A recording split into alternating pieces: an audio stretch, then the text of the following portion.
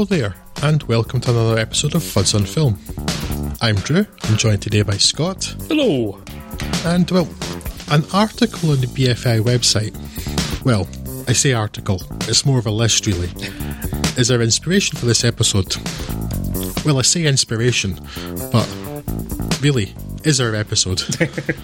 Said article listed 6 films that deal with masculinity in some form, occasionally along with chauvinism and patriarchy, but that were made by female directors. And, as we'd only seen one of the 6, or in Scott's case thought we thought it might be interesting.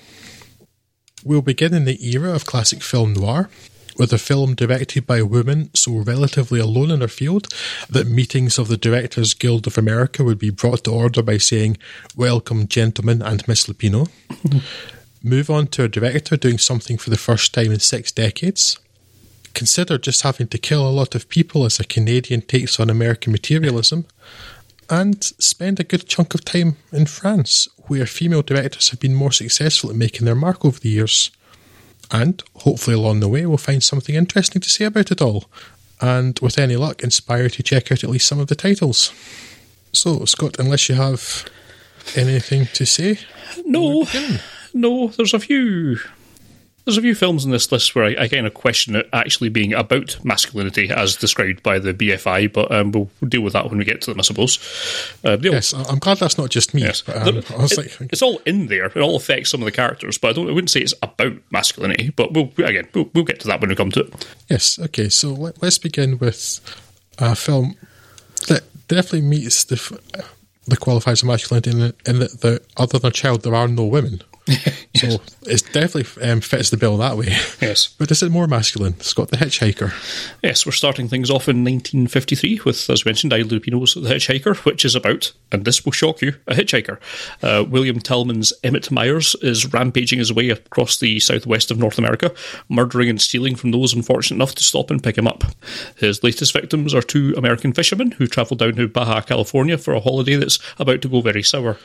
Edmund O'Brien's Roy Collins and Frank Lovejoy's Gilbert Bowen soon find themselves on the wrong end of Myers' revolver, forced to drive him back to the USA while staying one step ahead of the law, which has started a manhunt on both sides of the border.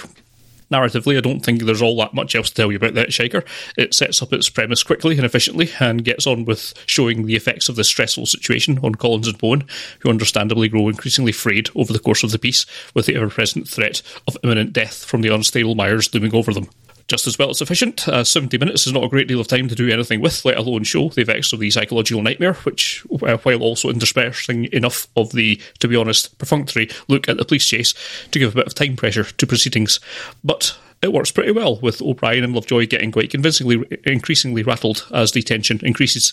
I'm not quite so convinced by William Tallman's turn, although that's perhaps more due to lack of material to do much with. I don't need or want any further character motivation or development from him, but he's still played a little bit too close to a moustache-twirling villain for a movie that's otherwise doing a pretty good job of having believable actions and reactions.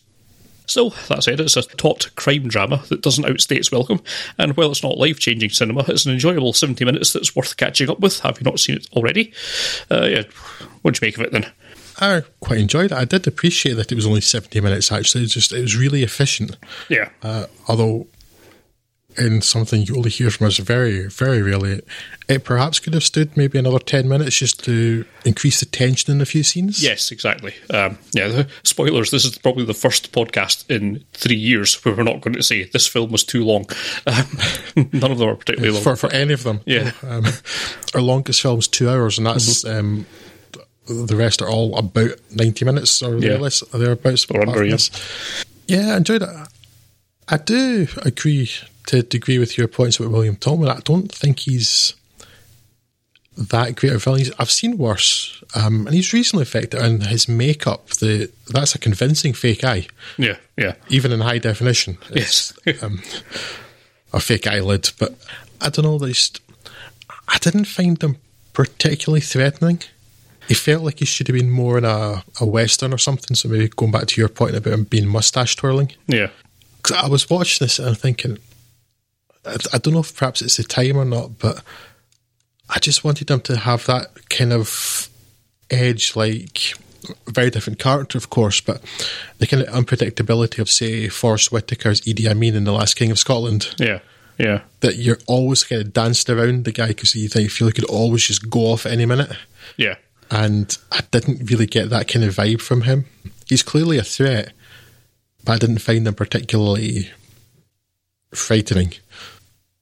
But the film has its moments, and when, like, for instance, the scene when they're at the well in the middle of the desert, and you're thinking, yeah, something happens there. Nobody's ever going to know. Yeah. Probably nobody's been at that well for 20 years.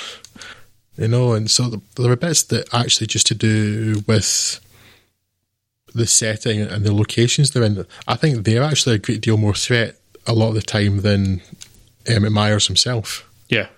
Because all it needs is for something to go wrong and they die. And because they're going to the middle of the desert with damaged cars and stuff. So there's definitely threat comes from that. But the actual villain himself, not great. Not bad, but not great. Yeah, and there's definitely a couple of scenes like that one at the well you mentioned. There's a few others that's more of a... Basically, it's where Gilbert and Roy are trying to debate whether they should be taking on this guy, whether they can get the drop on him, and these kind of things, which I guess is why it's showed up in this list, because it is... There do seem to be moments where they're kind of... One of them is geeing the other one up to kind of man up almost and take the other guy on, despite it being not a particularly great idea to do it. And maybe that's partly why it's on there, the kind of machismo of, you know, having to submit yourself to someone else's threats. And those scenes work really well. There's only 2 or 3 of them, maybe, in it. It could have done with more of that, I think, and perhaps a bit better spaced out to really kind of drive it home. A lot of the things where it's... A lot of the scenes where they're going through the police's efforts to kind of track him down and trick him and by giving fake radio broadcasts and things like that are kind of... a bit shoddy. They're kind of perfunctory, I think, at best. They're not particularly well handled, and some of the actors using them are not the best either. Whereas Edmund O'Brien and Frank Lovejoy, I think, do really well. They're really quite convincing as the kind of characters as they kind of devolve as things go along and get increasingly more frayed. That part of it works very well and is, you know, almost contemporary in how we treat that. I think that's aged very well. A lot of the things around it perhaps haven't, which is really the only sort of slight knock against it. But yeah, I think overall for a film that's knocking on for 70 years old at this point is, you know, doing pretty well. Yeah. And as to the police, I quite like that they're at least competent. Yes. Which is especially given how Mexicans tend to be viewed in the United States in the mid-20th century. So I guess that's good. My usual kind of nitpicking is wondering why there was a Mexico City police car in the middle of Baja California, but maybe that's just what they could get their hands on. But, it's... So yeah, I appreciate like the competence of the police there, but there are... And I suppose modern films are not immune to it, but there are certain kind of tropes in there which kind of really stuck out to me, like the one like he's trying to follow the pursuit on the radio, and like, well, it's very, very convenient, isn't it, that the bit of the news he needs to listen to is on the radio right when he turns on it turns it on. It's like, well, that's handy. Yes. I don't mean this film's by no means unique in that regard at all. I say certainly modern films can do that same sort of thing too, but it seems so convenient, and it kind of, that kind of thing does take me out of a film a bit. Yeah. The other thing is, like, film noir is generally, well, not at least often, quite a claustrophobic setting, whereas this is set in the middle of a desert, which is so open. I think that's quite successful actually, because you get the claustrophobic feeling of the 3 of them in the car together, but then at the same time there's this absolute isolation caused by the desert, which is like there's an exterior threat and an interior threat. Yeah. Which I quite liked about it. But yeah, it's an efficient wee film. It's not quite as good as I was hoping for, unfortunately. I'd kind of built my expectations on this quite a bit for various reasons, but it's still pretty solid. And I guess to keep with the theme of our episode, the masculinity more is that you can't give in, and you have to, I guess if it was British, you would say stiff upper lip. Yeah.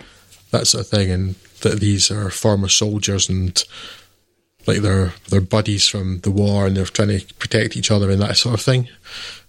Yes, but it's not the best start to this list. It was meant to be about masculinity when the first film's not. It's a masculine film, but it's not that much about masculinity. Yeah. Yes. Just to give things away, Scott already did it earlier, but we thought this list was a really interesting idea, but it's not a particularly good list in terms of what it claimed to be about. Yes. Spoilers, I don't think there's any film on here I didn't like, and so it's a list of films I will be recommending, but not necessarily for the reasons they were recommended to us. So, will we move on? Yes. Actually, the one film I guess I didn't like. 1982's Losing Ground is important simply by existing, being the first feature-length drama to be directed by a black American woman, Kathleen Collins in this case, since the 1920s. And if that wasn't an egregious enough length of time, the film itself was largely ignored until the director's daughter restored it in 2015, and it gained interest in academic and critical circles. The partly autobiographical film is a slice of life of a philosophy professor, Sarah Surratt Scott, and her artist husband Victor, played by Bill Gunn. Despite being a successful academic and an educator, the film's opening sees Sarah being regarded and measured by many of her students and even her own mother in relation to her husband. Victor has just had one of his landscapes bought by a museum, and this legitimacy prompts him to explore other aspects of his art.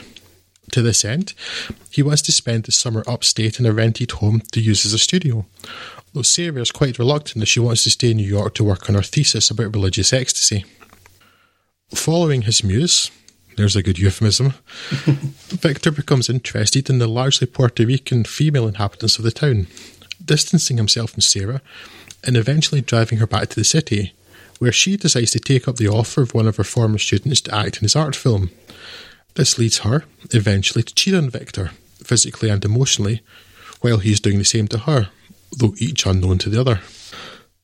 And, well, things don't begin promisingly, with a horrible saxophone score suggesting insipid 80s sitcom or daytime drama. Of the many cultural crimes of the 80s, the preponderance of the saxophone may be at the very top of the charge sheet. Before cutting to a wide-eyed reaction shot right out of a comedy sketch from one of the students in Sarah's class. Sarah, by the way, is dressed in the most ridiculously over-the-top, old academic woman garb you can imagine, in an attempt to make the transformation into the sexy dancer she portrays in our student's film in the latter part seem more pronounced. It's so on the nose and so ham-fisted that the only things missing are a chain for the overly large glasses she wears, and her arrival in the film set in a pair of leather trousers to the beats of "You're the One That I Want." Victor's decision about where the couple will spend their summer certainly demonstrates his arrogance and general belief that his work takes precedence, and that Sarah's, because she's a woman, is of secondary importance. But his lack of consideration for the paucity of libraries in the vicinity of the rental home simply is not the monstrously selfish act the film relies on it being. The thing about books is that they're remarkably portable, and, well, most libraries let you take out more than one at a time. Bit of a non-issue to be a central part of your film. Much of this is compounded by a cast of variable quality, with only Bill Gunn and Dwayne Jones really feeling like accomplished performers. While your mileage may vary, I found Surratt Scott to be rather poor, though much of the rest I put down to budget and perhaps a smaller available talent pool. Dwayne Jones does first appear in a hat and cape, though, and this is clearly awesome and ameliorates some of the other pain points. Those shortcomings really frustrate me, as there absolutely is solid material in there. While not electrifying, the dialogue is very natural and believable, with a real veracity too. For example, the niggly little barbs traded between Sarah and Victor. Victor's belief in the primacy of his own career and his resentment at Sarah's intrusion into art, his field, is also something that's been played out in thousands of real relationships. This may even have been an important film too, showing as it does a representation of black middle-class intelligentsia, had it been seen. But it wasn't seen, meaning that its post-2015 rebirth renders it merely a curiosity, and unfortunately, Losing Ground is just too dull and unremarkable for me to care about. and I really, really struggle to see where the rave reviews are coming from. I didn't mind losing ground. It is not... I don't really disagree with a lot of what you're saying. I think I've seen much worse films not get a wide distribution. That means that this feels wrong, that it's just been... I mean, it sat on a shelf. I don't think it even got distribution back when it was made in the 80s. And it just got... a couple of festival screenings of that. Yeah, that's it. Yeah. It never got picked up for this. Now, yeah, I don't really disagree with a lot of what you're saying there. It's a shame that Sarah's character, Sarah Scott's, not better. I don't think she's really bad, but given that her character is, of course, the whole point of the film, some of it doesn't get its point across quite as well as it should have done. In terms of all of its messaging and what it goes on to, and the kind of the struggles of taking a kind of feminist approach to how women's work is treated and all that kind of stuff, I think its messaging is always sound and on point, and I don't have any concerns with that. I think it's just unfortunately that some of the ways that it's done seem a bit not quite amateurish, but it's clearly hampered by its lack of budget in a number of areas. There's some locations that don't look quite right. Some of the kind of sets, the way it's been shot, don't look particularly great. Some of it looks a bit television-ish. A little unfortunate that it couldn't kind of up its game in those areas, because I think a lot of the actual story I'm more or less on board with. I'm kind of on board with how the characters treat each other and how they're portrayed. There's a lot of things that I like in here. It doesn't quite hang together as well as I hoped it would, given the kind of reception that it's had since its remaster. But I wouldn't go as far as to say that it's bad. I didn't find it dull. I found the characters interesting enough to more than kind of be on board with how they are. And I think it's one of the ones that kind of, again, saying this film's about masculinity, I don't quite get. It's more about how chauvinism affects females, really. But yeah, for all that, I didn't mind it. I would still recommend people give it a look, even if it is just for that historical curiosity value, as you mentioned. Yeah, I mean, it's if a counterpoint to say something like early Spike Lee, who's a very different kind of energy to Spike Lee films, but he's looking at like a black working class in particular, in Bedford-Stuyvesant, and this is very much middle class academic, which is so different. So it's the same kind of period as early Spike Lee, yeah, but very different, in the same city as Spike Lee's working in, but a very different life to have a slice of. So it's interesting from that point of view.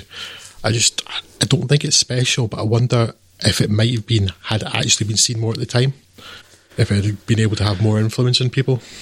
Yeah, I suppose that's perhaps the opportunity cost of this kind of vanishing into the memory hole for 30 years, is what would this have inspired, what this has picked up, and what could this have been improved on, or otherwise sort of sparked off and had other kind of effects on the landscape. And we won't know that, because for some reason it just sat in a can for years for no appreciably good reason.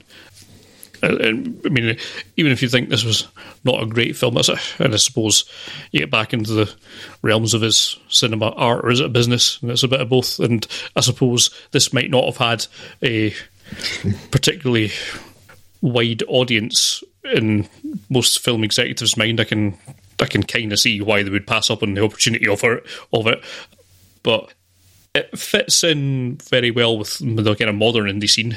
This is the sort of thing that you'd quite easily see being picked up as like the smaller scale indie releases, when it would be a lot easier to make this film as well, just with the advances of technology and needing less staff to capture what's fairly controllable scenes and all that stuff. We don't need a massive special effects budget or anything like that. So curiously, this is the kind of film that would probably fit in better with the kind of current film landscape than it did with the landscape back in the 80s. So perhaps it feels a bit more contemporary in that regard. It is certainly not a film that I think was bad enough to have vanished into a hole for 30 years. I think it deserves a bit more respect than that, and it's nice that this is now available for people to watch. And I'm sure there's a lot of particularly black females and black females directors that would be overjoyed to see this and are happy that it's getting a wider following. Yeah, but this sounds like, because it nobody really knows about it until now, then it only has curiosity value. Yeah. It doesn't have importance. because I'm sure there were other people making films, maybe just that also never really saw the light of day. Yeah, that's true.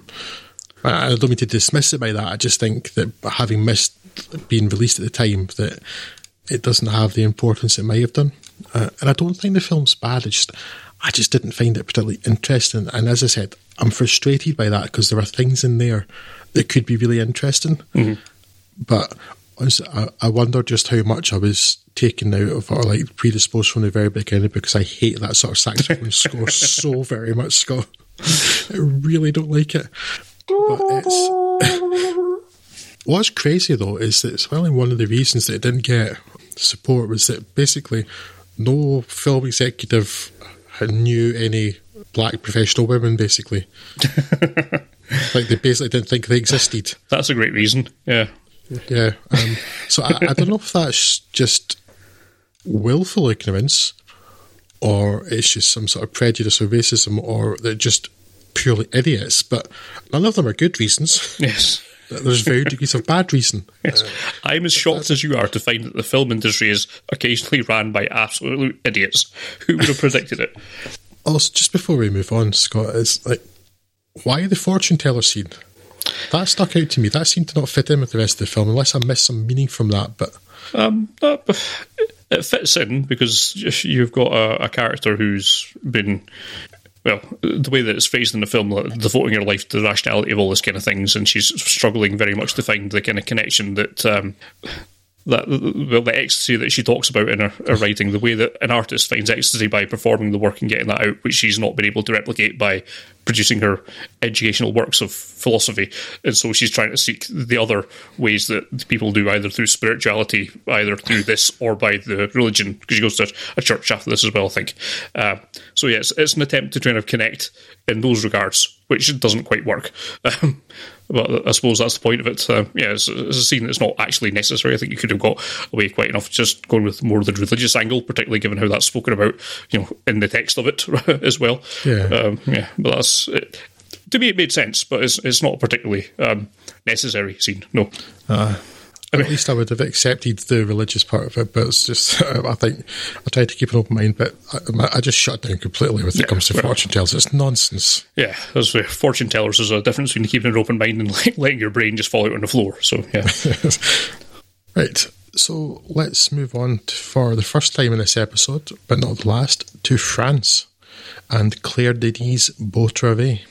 Yes, our 1999 film Good Work in English is, of course, capitalising on the immense success of the 1998 Jean-Claude Van Damme classic Legionnaire, which inspired a rash of imitators and a surge in interest in the legendary French Foreign Legion. Here we are focused on Denis Lavant's Galop, second in command to Michael Subor's commander Bruno Forestier, in a squad stationed in Djibouti. While his commander is seemingly well regarded and liked by and friendly with everyone in the squad, including Galop, the same does not seem to hold true for Galop. Is that because of some character flaw in him, or just a byproduct of him being the hard taskmaster and disciplinarian that is deemed essential to building the esprit de corps in the troops? After all, he seems to get on perfectly well with his local girlfriend, and we are invited to ponder this, but the framing of this is set up as his recollections on a trip back to Paris for his court-martial, which perhaps hints at the answer. Indeed, things come to a head when the personable, beautiful young Gilles Guido Centane, played by Gregor Collin, is posted to the unit with a mysterious past that it seems that Centane would rather be left hidden, which would not seem all that uncommon for the Foreign Legion. See the aforementioned 1998 Jean-Claude Van Damme classic Legionnaire. But Galou cannot let this go and becomes obsessed with destroying Centane, which will ultimately lead to Galou's downfall. I am, of course, nothing if not a ball of contradictions and hypocrisy, so while I'm sure there's ample evidence of me really disliking minimalist films that do not explicitly stake out what a character is thinking when they go off on their journey, unlike, for example, the 1998 Jean-Claude Van Damme classic Legionnaire, here I quite like not being able to fully get into Galou's head, and not entirely trusting the things that he's saying that purports to explain himself. Those looks he gives a topless Centane surely have a longing to them that's in no way connected to uncovering the truth, just plain old uncovering, right? A languidly paced film, which rather suits the baking sun and the rising tension as Galou goes off the rails in the low-key way we become accustomed to him over the restrained 90-minute running time. And I suppose there's a case to be said that there's not, strictly speaking, a lot happening narratively to fill those 90 minutes. Thankfully, it's filled instead with some breathtaking visuals and a tremendous character performance from Denis Lavant, who manages to remain captivating and mysterious throughout. I've not seen a lot of Claire Denis' body of work, but I'll have to rectify that going forward. And for those in a similar situation, View Travail gets my recommendation. Unlike the 1998 Jean-Claude Van Damme classic Legionnaire, which is in reality a bit crap. Yeah, if you're talking Jean-Claude Van Damme, French Foreign Legion stuff, you want to watch AWOL, Scott, you watched the wrong one. Yes. Yeah, I thought this film's fantastic. Yeah. I mean, I've not seen a lot of Claire Denis, but what I have seen, I've liked a great deal. Yeah.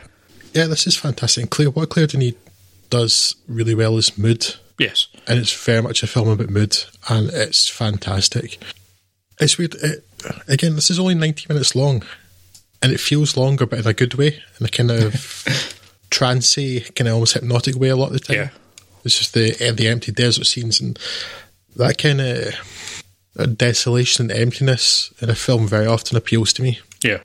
There's a lot going on there, and this is definitely one of those films about masculinity. It's not about chauvinism or patriarchy. I don't know. This is definitely masculinity, and all that entails with these soldiers and because they're in such a hot place, very often not wearing a lot. So there's certainly a homoerotic, I was going to say subtext, text. Yes. I think, particularly with Denis Lavant, but again, it's quite ambiguous as to quite what he's thinking, because there may be longing there, but it may just be an irrational hatred. It may be because he's gone mad in the sun. That could happen. It could. Well, I mean, think some of it is that it's resentment that this new guy's taken some of the favour from Forestier, like the commandant. He kind of thinks like, oh, I'm his boy. I'm the one he likes, and he's like giving praise to this new guy. So there's a whole lot of things going on there.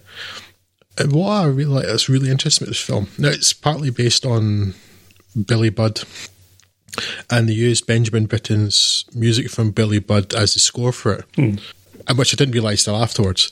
But that very operatic score, I actually thought worked really, really well, because the actual acts that any of the characters are doing are very small scale. Any grievances are really petty. Yeah. But when you're seeing this, and you're seeing like these things getting to him for no good reason. Yeah. But the score that's playing over the top is this big operatic score. And I thought that was fantastic. It just felt so clever, because it's, even though these things are nothing, they're inconsequential, in his mind, they're these huge operatic things that are of huge importance. They're clashing and big crescendos of emotion inside his head. So the fact that it's like that juxtaposition of the very minor things happening in the real world and this music indicating what's going on in his head, I thought was fantastic. Yeah. It's a really, really clever way to do it. Yeah, it's a great use of that kind of soundtrack as well. It's just a wonderful, wonderful mood film. I was not sure what else to add to what you've said, Scott. It's really, really good. I really, really enjoyed this film. It's kind of, I don't know, to repeat a word I used earlier, it's trance-like when you're watching it. And there's a lot of different things you could unpack in it, that all the stuff I've mentioned already. And I just think it's extremely well crafted. And there's such a great mood created by the cinematography, the way the light and the location looks, and so much based on just Denis Lavant, in particular his facial expressions. Yeah. There's not a great deal of dialogue in it, which actually matches really well with the whole way that the French Foreign Legion is typically portrayed anyway. Yeah. Because I mean, there are people there from North Africa, there's a Russian. There are people from all around the world, so not necessarily going to speak anyway, but they've gone to the Foreign Legion to forget their past. So they're not going to have a lot to speak about. Yeah. And that lends itself well to you. So you're trying to interpret facial expressions and get the motives and things that way without anybody spelling anything out to you. Yeah. So you have to, for as much as it feels kind of languid, at the same time, your mind's working all the time, and I appreciate that in a film. Yeah, definitely a high point for me. This very highly recommended. Pleasant surprise. I don't think I'd perhaps my fault. I don't think I'd really heard of it. And checking it, I don't think I've seen any of Claire Denis' other work at all. I don't even think I've seen Chocolat, which was probably her big calling card in her first film, right? I keep thinking I've seen that, but no, I've not. Don't confuse it with the Lasse Hallström Chocolat. It's not that one. No, I've definitely not seen Claire Denis' one. No. Just in case, it's not an uncommon name for a film, actually. It's not the one based on Joan Harris's book. No. So, yes, I'll definitely need to sort that out. Yes, I will happily go and watch some more of her work. And this was a very good introduction indeed, and I heartily enjoyed it and recommend it to everybody. Should we crash onwards to American Psycho then? Yes, let's. In 2000, Lionsgate Films released this, American Psycho, Mary Harron's most accomplished film. I think her undisputed masterpiece. A film so gory most people probably don't listen to the satire, but they should, because it's not just about the excesses of the 80s and the worshipping of material goods. It's also a statement about the bankruptcy of our culture itself. Hey, Scott, try getting... Yeah. Anyway, hi. Can I just say, I see what you did there, and I'm here for it. Thank you. I knew I have at least one person appreciated that, so that's worth it. What a disaster we narrowly avoided. Mary Harron's blackly comic horror satire of toxic masculinity could have starred Leonardo DiCaprio and been directed by Oliver Stone, with Stone desiring to excise all of the satire from Harron's script. Yikes. Fortunately, Canadian director Harron finally persuaded Lionsgate to let her make American Psycho, with her original choice of leading man, Christian Bale, as Patrick Bateman. Harron, due to being a woman, and not simply due to not being Oliver Stone, brings a take on Bret Easton Ellis's vapid, narcissistic protagonist considerably less enamoured of him than many male directors might be. Very possibly because, working in the film industry, she's dealt with more than a few Batemans in her time. Bateman, that titular psycho, tells us in voiceover that there is an idea of a Patrick Bateman, but that, in any real sense, he doesn't exist. And, well, he's right. He's not an individual. He's an identikit, interchangeable Wall Street douchebag, regularly confused with any of 100 other indistinguishable, Italian couture-wearing, business card fetishizing, image-obsessed, narcissistic waste of space. He derives all of his self-worth from the opinions of others, notably his mergers and acquisitions peers who, when they aren't measuring their little paper dick metaphors, are trying to one-up each other with who can obtain the most desirable dinner reservations. What does seem to set him apart is his penchant for casual, and sometimes more formally attired, murder. Describing it as the only thing that makes him feel, having taken the idea of the cutthroat business world a little too literally. After offing one of his peers, Jared Leto's Paul Allen, Bateman is visited by Willem Dafoe's private detective, who's investigating the disappearance of Allen, and thus begins a downward spiral in which Bateman's bloodlust becomes ever more extreme and his carefully manicured appearance begins to crack. American Psycho, while it has considerably more substance than its main character, isn't the deepest of films, but it remains, 20 years later, hugely entertaining, and Christian Bale's performance compelling and committed, managing to convince both in psychopathy and peevishness. And, amusingly, is based on an interview Bale saw of Tom Cruise and Letterman, in which Cruise transmitted intense friendliness with nothing behind the eyes. Its satire may not be the most biting or intellectual, but it's still, 20 years after release, timely. And the film is also regularly very funny. And we at Fuds and Film in particular will always be grateful to it for bringing us our pub quiz team name, Paul Allen's business card, and our potential band name, Cat Adapter. Now, while Scott has his say, I'm just going to try getting a reservation at Dorsia.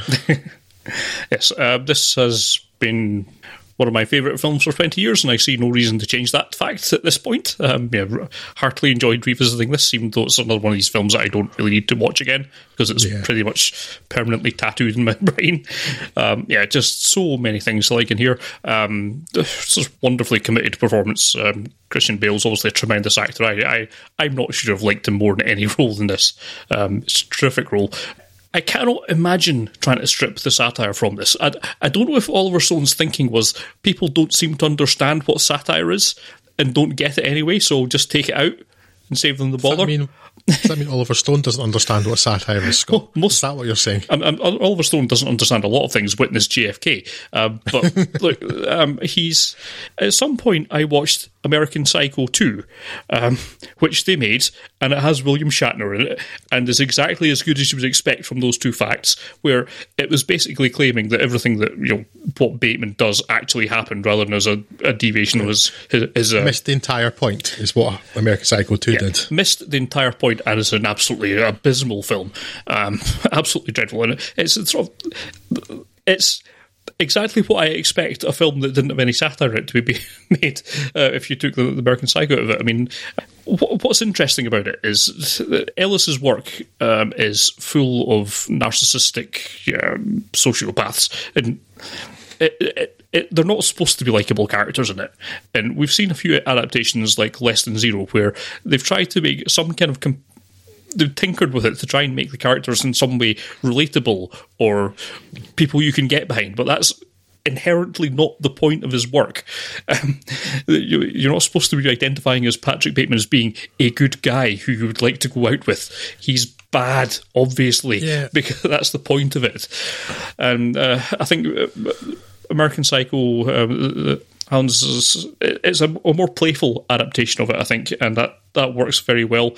It is often very funny, despite the kind of content matter of it, but it's always clear that it's not really... The point of the work is not the violence. It's the point of it is the juxtaposition between that and the society that they find themselves in, which is where everything is so commoditised and irreplaceable, and where everything's an object, and the whole capitalist milieu of this god-awful 80s neoliberal hellscape that we still find ourselves in, which somehow hasn't imploded yet, although it's not that far off it, surely. Yeah, sorry, I'm just kind of rambling now, but I just like the film an awful lot. I think it's really great, and if you don't strip it from any kind of political context if you want to, strip it from any kind of social context if you want to, and it will still be a really funny, deeply engaging, and really well-made film that's heartily worth watching. Yeah. Yeah. Although I wonder about people talking about stripping something from a political or social context. It kind of stops it being a film. Everything's political in some way or other. So everything is made in the world where all of that stuff exists. But I think thankfully this one's a bit easier to kind of take without all the people that watched Fight Club and took entirely the wrong ideas from it, which is another interesting film about masculinity and how we could talk for all day. Fucked everything up. But yeah, it would be very difficult, I think, to watch American Psycho and take the wrong message from it, which I think is something to be proud of. Terrific achievement. I love it. Yeah, I think people misunderstand Bret Easton Ellis's work a lot, I think, as you said, and like people like Patrick Bateman are not supposed to be likeable. They're supposed to be ridiculous. The caricatures, really. Yeah. They're over the top. The violence is exaggerated. His desires are exaggerated because it's a satire in very many cases. And I think this film does a pretty good job of getting a lot of the sense of the book. I mean, it's different in a lot of ways. The book's a bit more ambiguous about whether anything happened, whereas the film, it quite clearly didn't. Yeah. And the fact that American Psycho 2 exists it's so weird because it didn't happen. None of it happened. The whole point of the film is that none of it happens. I mean, there's one minor bit of ambiguity at the end in that because they're all so interchangeable, maybe the lawyer didn't actually have lunch with Paul Allen. Yes, I suppose that's true, yeah. But everything else, like the fact that he's not arrested and that there was no story in the New York Times about the fact that was a murder apartment that he went to visit, Yeah. But I've sort of set myself on a tangent. I'll just pretend I've got a really clever linking device to go back to what I said, though, which is just, I was thinking about the fact it's actually a really good adaptation of the book. In line with most authors, who can be quite tiresome, Ellis himself has said he thinks American Psycho was a book that didn't think needed to be turned to movie. Took the bloody money for it, though, didn't you? You can't take the money to option your book to make a film and say, well, I don't think it needed to be made. You take that money, you don't have a say anymore. Yes. What this film, I mean, it's only tangentially connected, really, but just because in particular, because you mentioned Less Than Zero, Scott, I'm kind of tempted to go back and watch Rules of Attraction again now. Yeah. So I don't think that was particularly successful, and didn't that have Dawson's Creek in it? It did, to my memory, but other than it being a film that exists, I can remember almost nothing of it. So, that's I think Patrick Bateman is... I believe it's his he made a cameo. brother. It's his younger brother, isn't it? He is. And I recall the book has a Patrick Bateman cameo. I don't think the film did, if I recall, because I'm pretty sure I reviewed it, but I can't remember anything about it. So, yes. I think I remember that Dawson's Creek was a particularly odious and unlikable person, so that fits in with all Betty Snell and stuff. Yes, that'll work, I don't think he was quite so charismatic as Christian Bale in this, but few people ever have been. Yes. Feed me a stray cat. Right, a stray cat may have been about the only thing the people in the next film didn't eat, Scott, because they ate everything else. Yes. You're speaking of Marie Antoinette.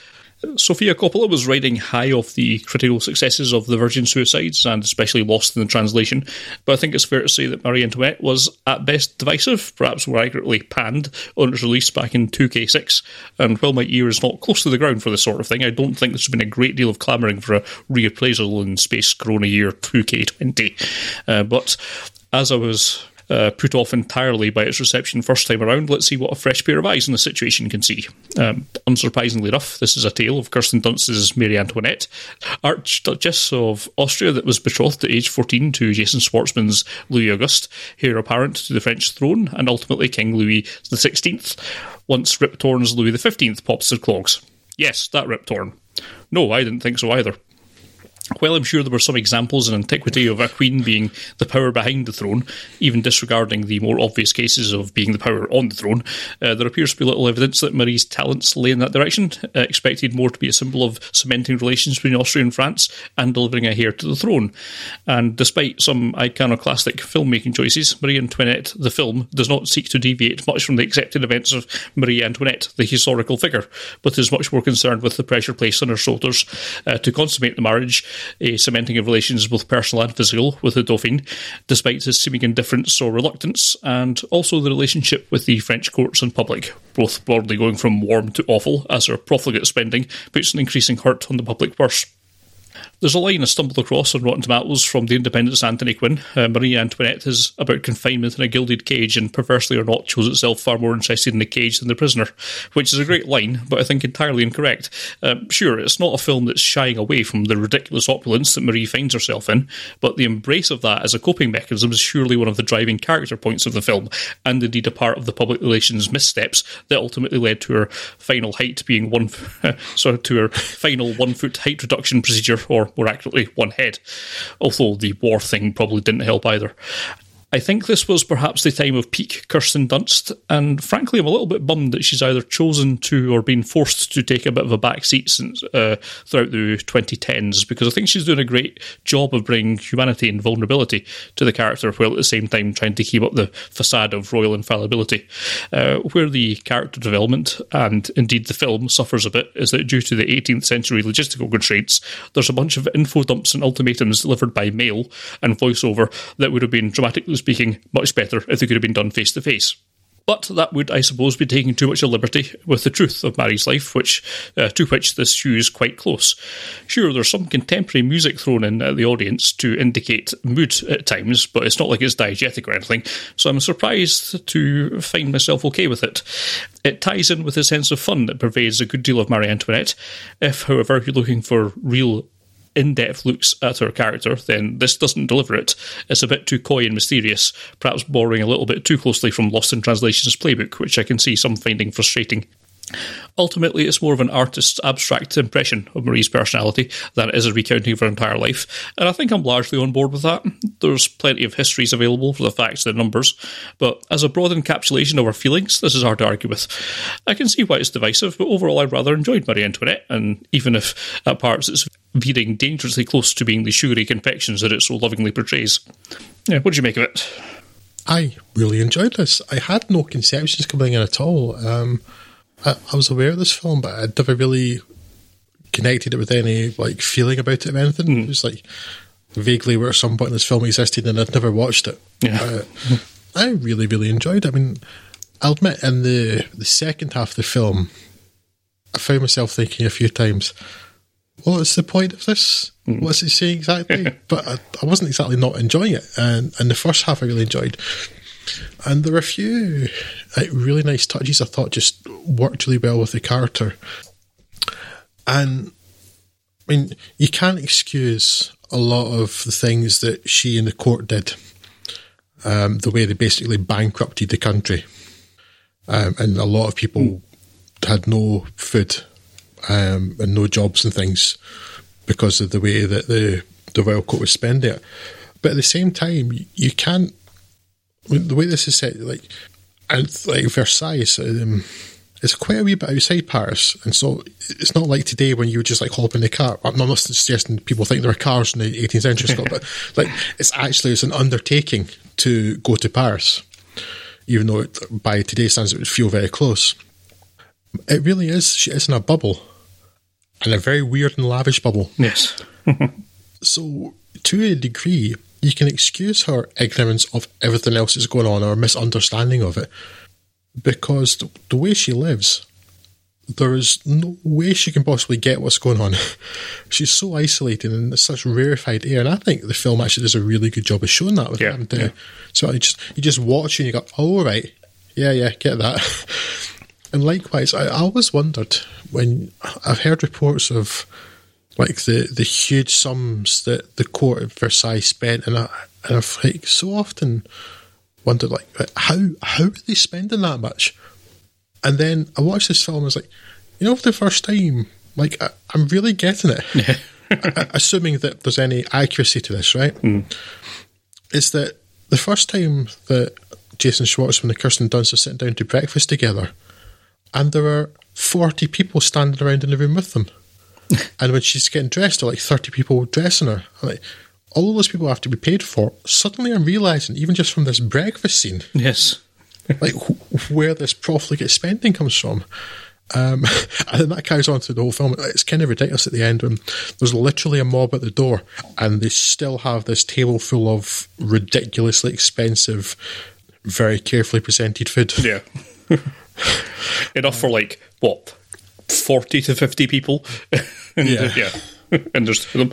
And I actually quite like that. So there's quite a few scenes where I think Sofia Coppola's doing a really great job of just letting the situation ridicule itself. Yeah. No character has to make a comment. You just see this food and all the hangers on waiting. The camera's just like sitting there, and then you're just like, this is daft. Yeah. These people are idiots. I don't know if it's perhaps just because of his stature, but I think Jason Schwartzman works really well as Louis Auguste because, he was basically a wee boy. Yeah. He was interested in wee boy things, like his obsession with locks and things. Yeah. And that works. And again, another thing this film does well too, because it doesn't go like particularly heavy-handed on a lot of stuff. It's like, I always knew that Marie Antoinette was young when she was married to the Dauphin, and I'd forgotten exactly how. But I think this film spells it quite well. So you see, she's sent to France, and you get the idea she's out of her place and doesn't really know what she's doing. Mm. But unless I missed it, I don't think her age is actually mentioned at the start. And then she goes to Versailles, she has the marriage, she's clearly been there for years and stuff, right? Yeah. And then a third to halfway through the film, she's having a birthday party, and it kind of kicks you in the guts when they say happy 18th birthday. Yeah. Yeah. Wow. Yeah, so while she had an easier life in many ways than other people, the film does a good job of showing just like how terrible things are. People still suffer even in that situation. The pressure she was having, her age, the pressure to have a child, and always like the fact that potentially an entire country's future hinged on things like that, which is because royalty's really, really, really stupid, and a monarchy is a terrible idea. Yeah, it's an incredibly weird situation, but you're right. It did a tremendous job of building up a lot of sympathy for a character who, yeah, obviously is living in the most ridiculous luxury you can possibly imagine. But at the same time, she's not really a person. What say has she had in anything that's happened to her? Up until the point that she's actually married and can sort of get the purse strings a little bit in her favour. But yeah, she's been essentially sold off to another family to ensure peace, and her primary purpose is to pump out babies. It's like that's a horrible, dehumanising way to live, and even does having all the money in the world sort of compensate for not really being a person. It's I thought they did a really great job of building up some sympathy for a character who would not normally be engendering a lot of sympathy in an audience. Yeah, so like the institution of monarchy and the way the absolute monarchy, in particular that France had, yeah, you can see why you get rid of that, but and why that's to blame. But I don't think, to a degree anyway, you can actually blame the individuals. And I think the film does a really good job of showing that. Yeah.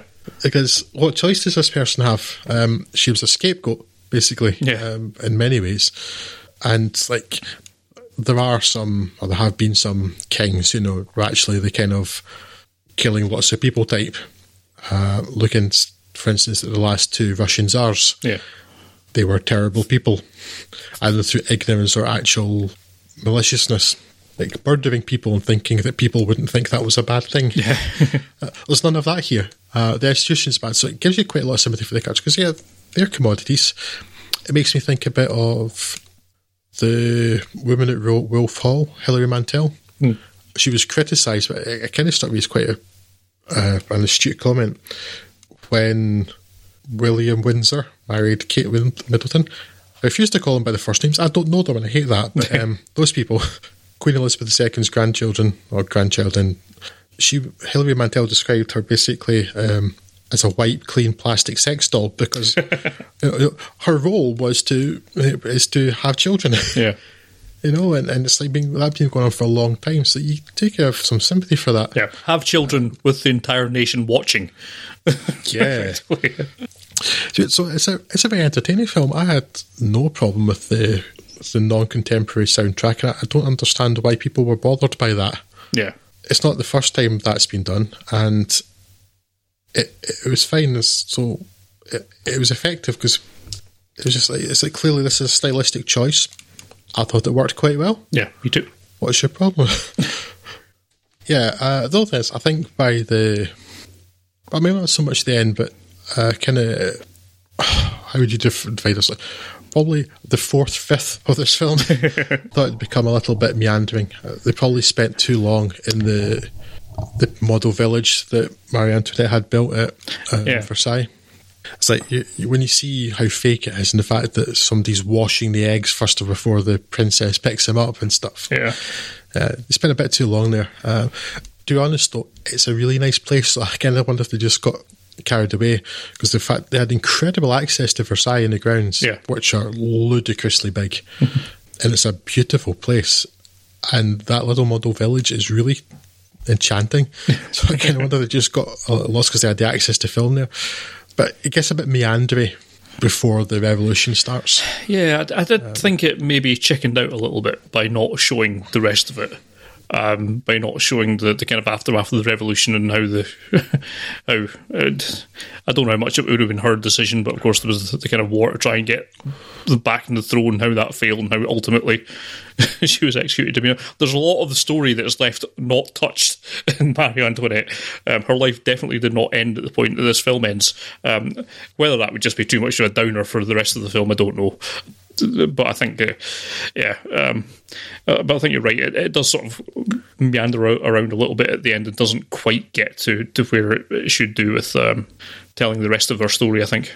But I really enjoyed it. I thought Kirsten Dunst was great. I mean, it's a shot. I think since then, the only films I've seen her, she's got a fairly minor role as horrible, bitchy, racist boss in Hidden Figures, and she's in Melancholia. The less said about which, the better. Yeah.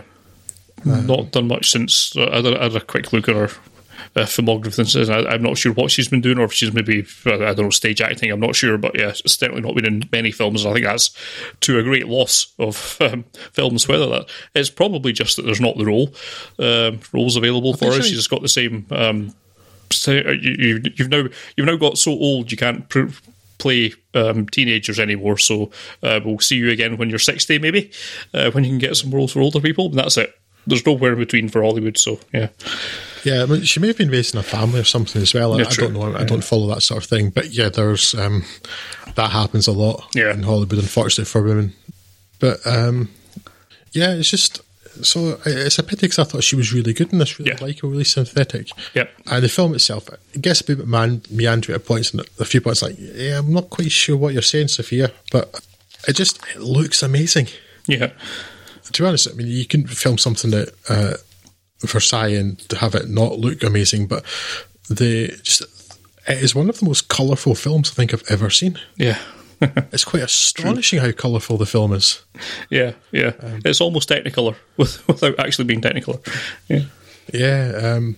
All the clothing and the food, and especially the food and the confections and things, but it's a riot of colour.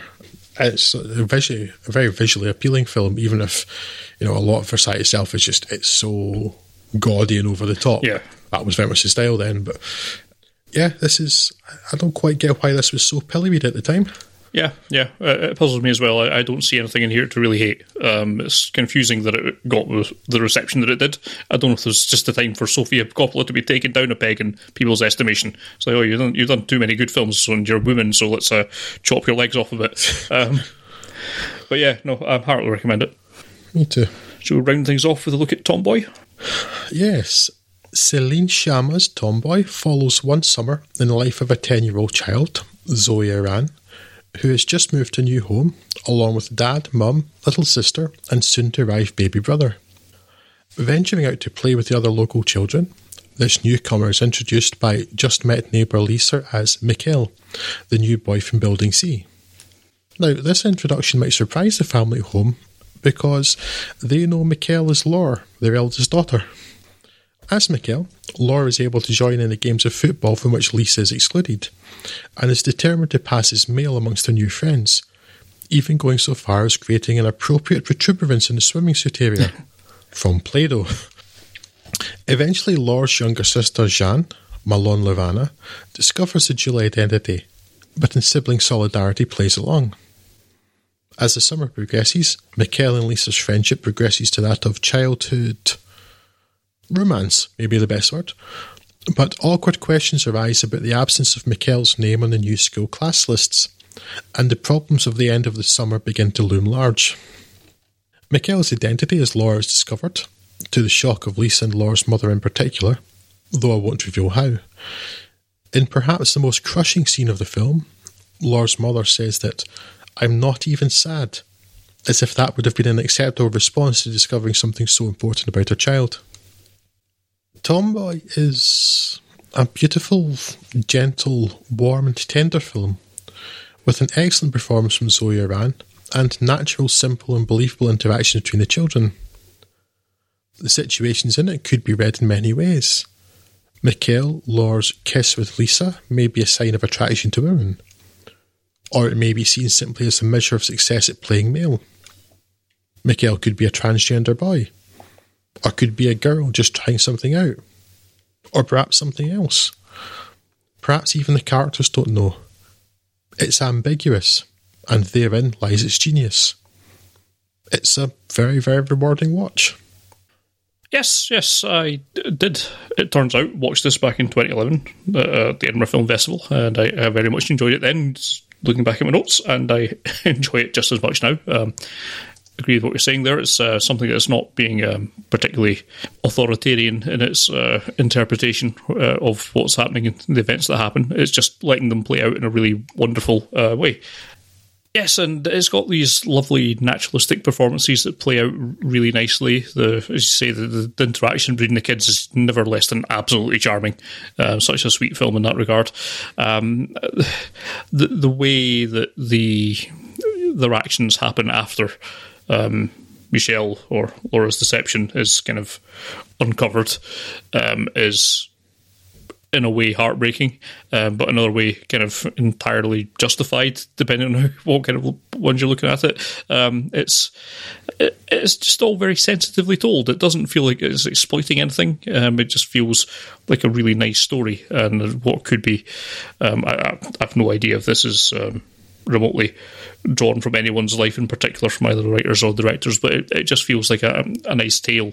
It doesn't really try to force any agendas onto anything that's happening. It's just showing a interesting kind of moment in the not quite coming of age, but kind of the exploration of that identity and what it means to be female, what it means to be male, and these kind of questions that I'm sure are cycling around everyone's brain when they're a kid. They have to be either very sure of yourself or very boring or very unimaginative if you don't, at least at one point in your life, thought, wonder what it would be like if I was the opposite sex or something like that. And that's really just taking that ball and running with it.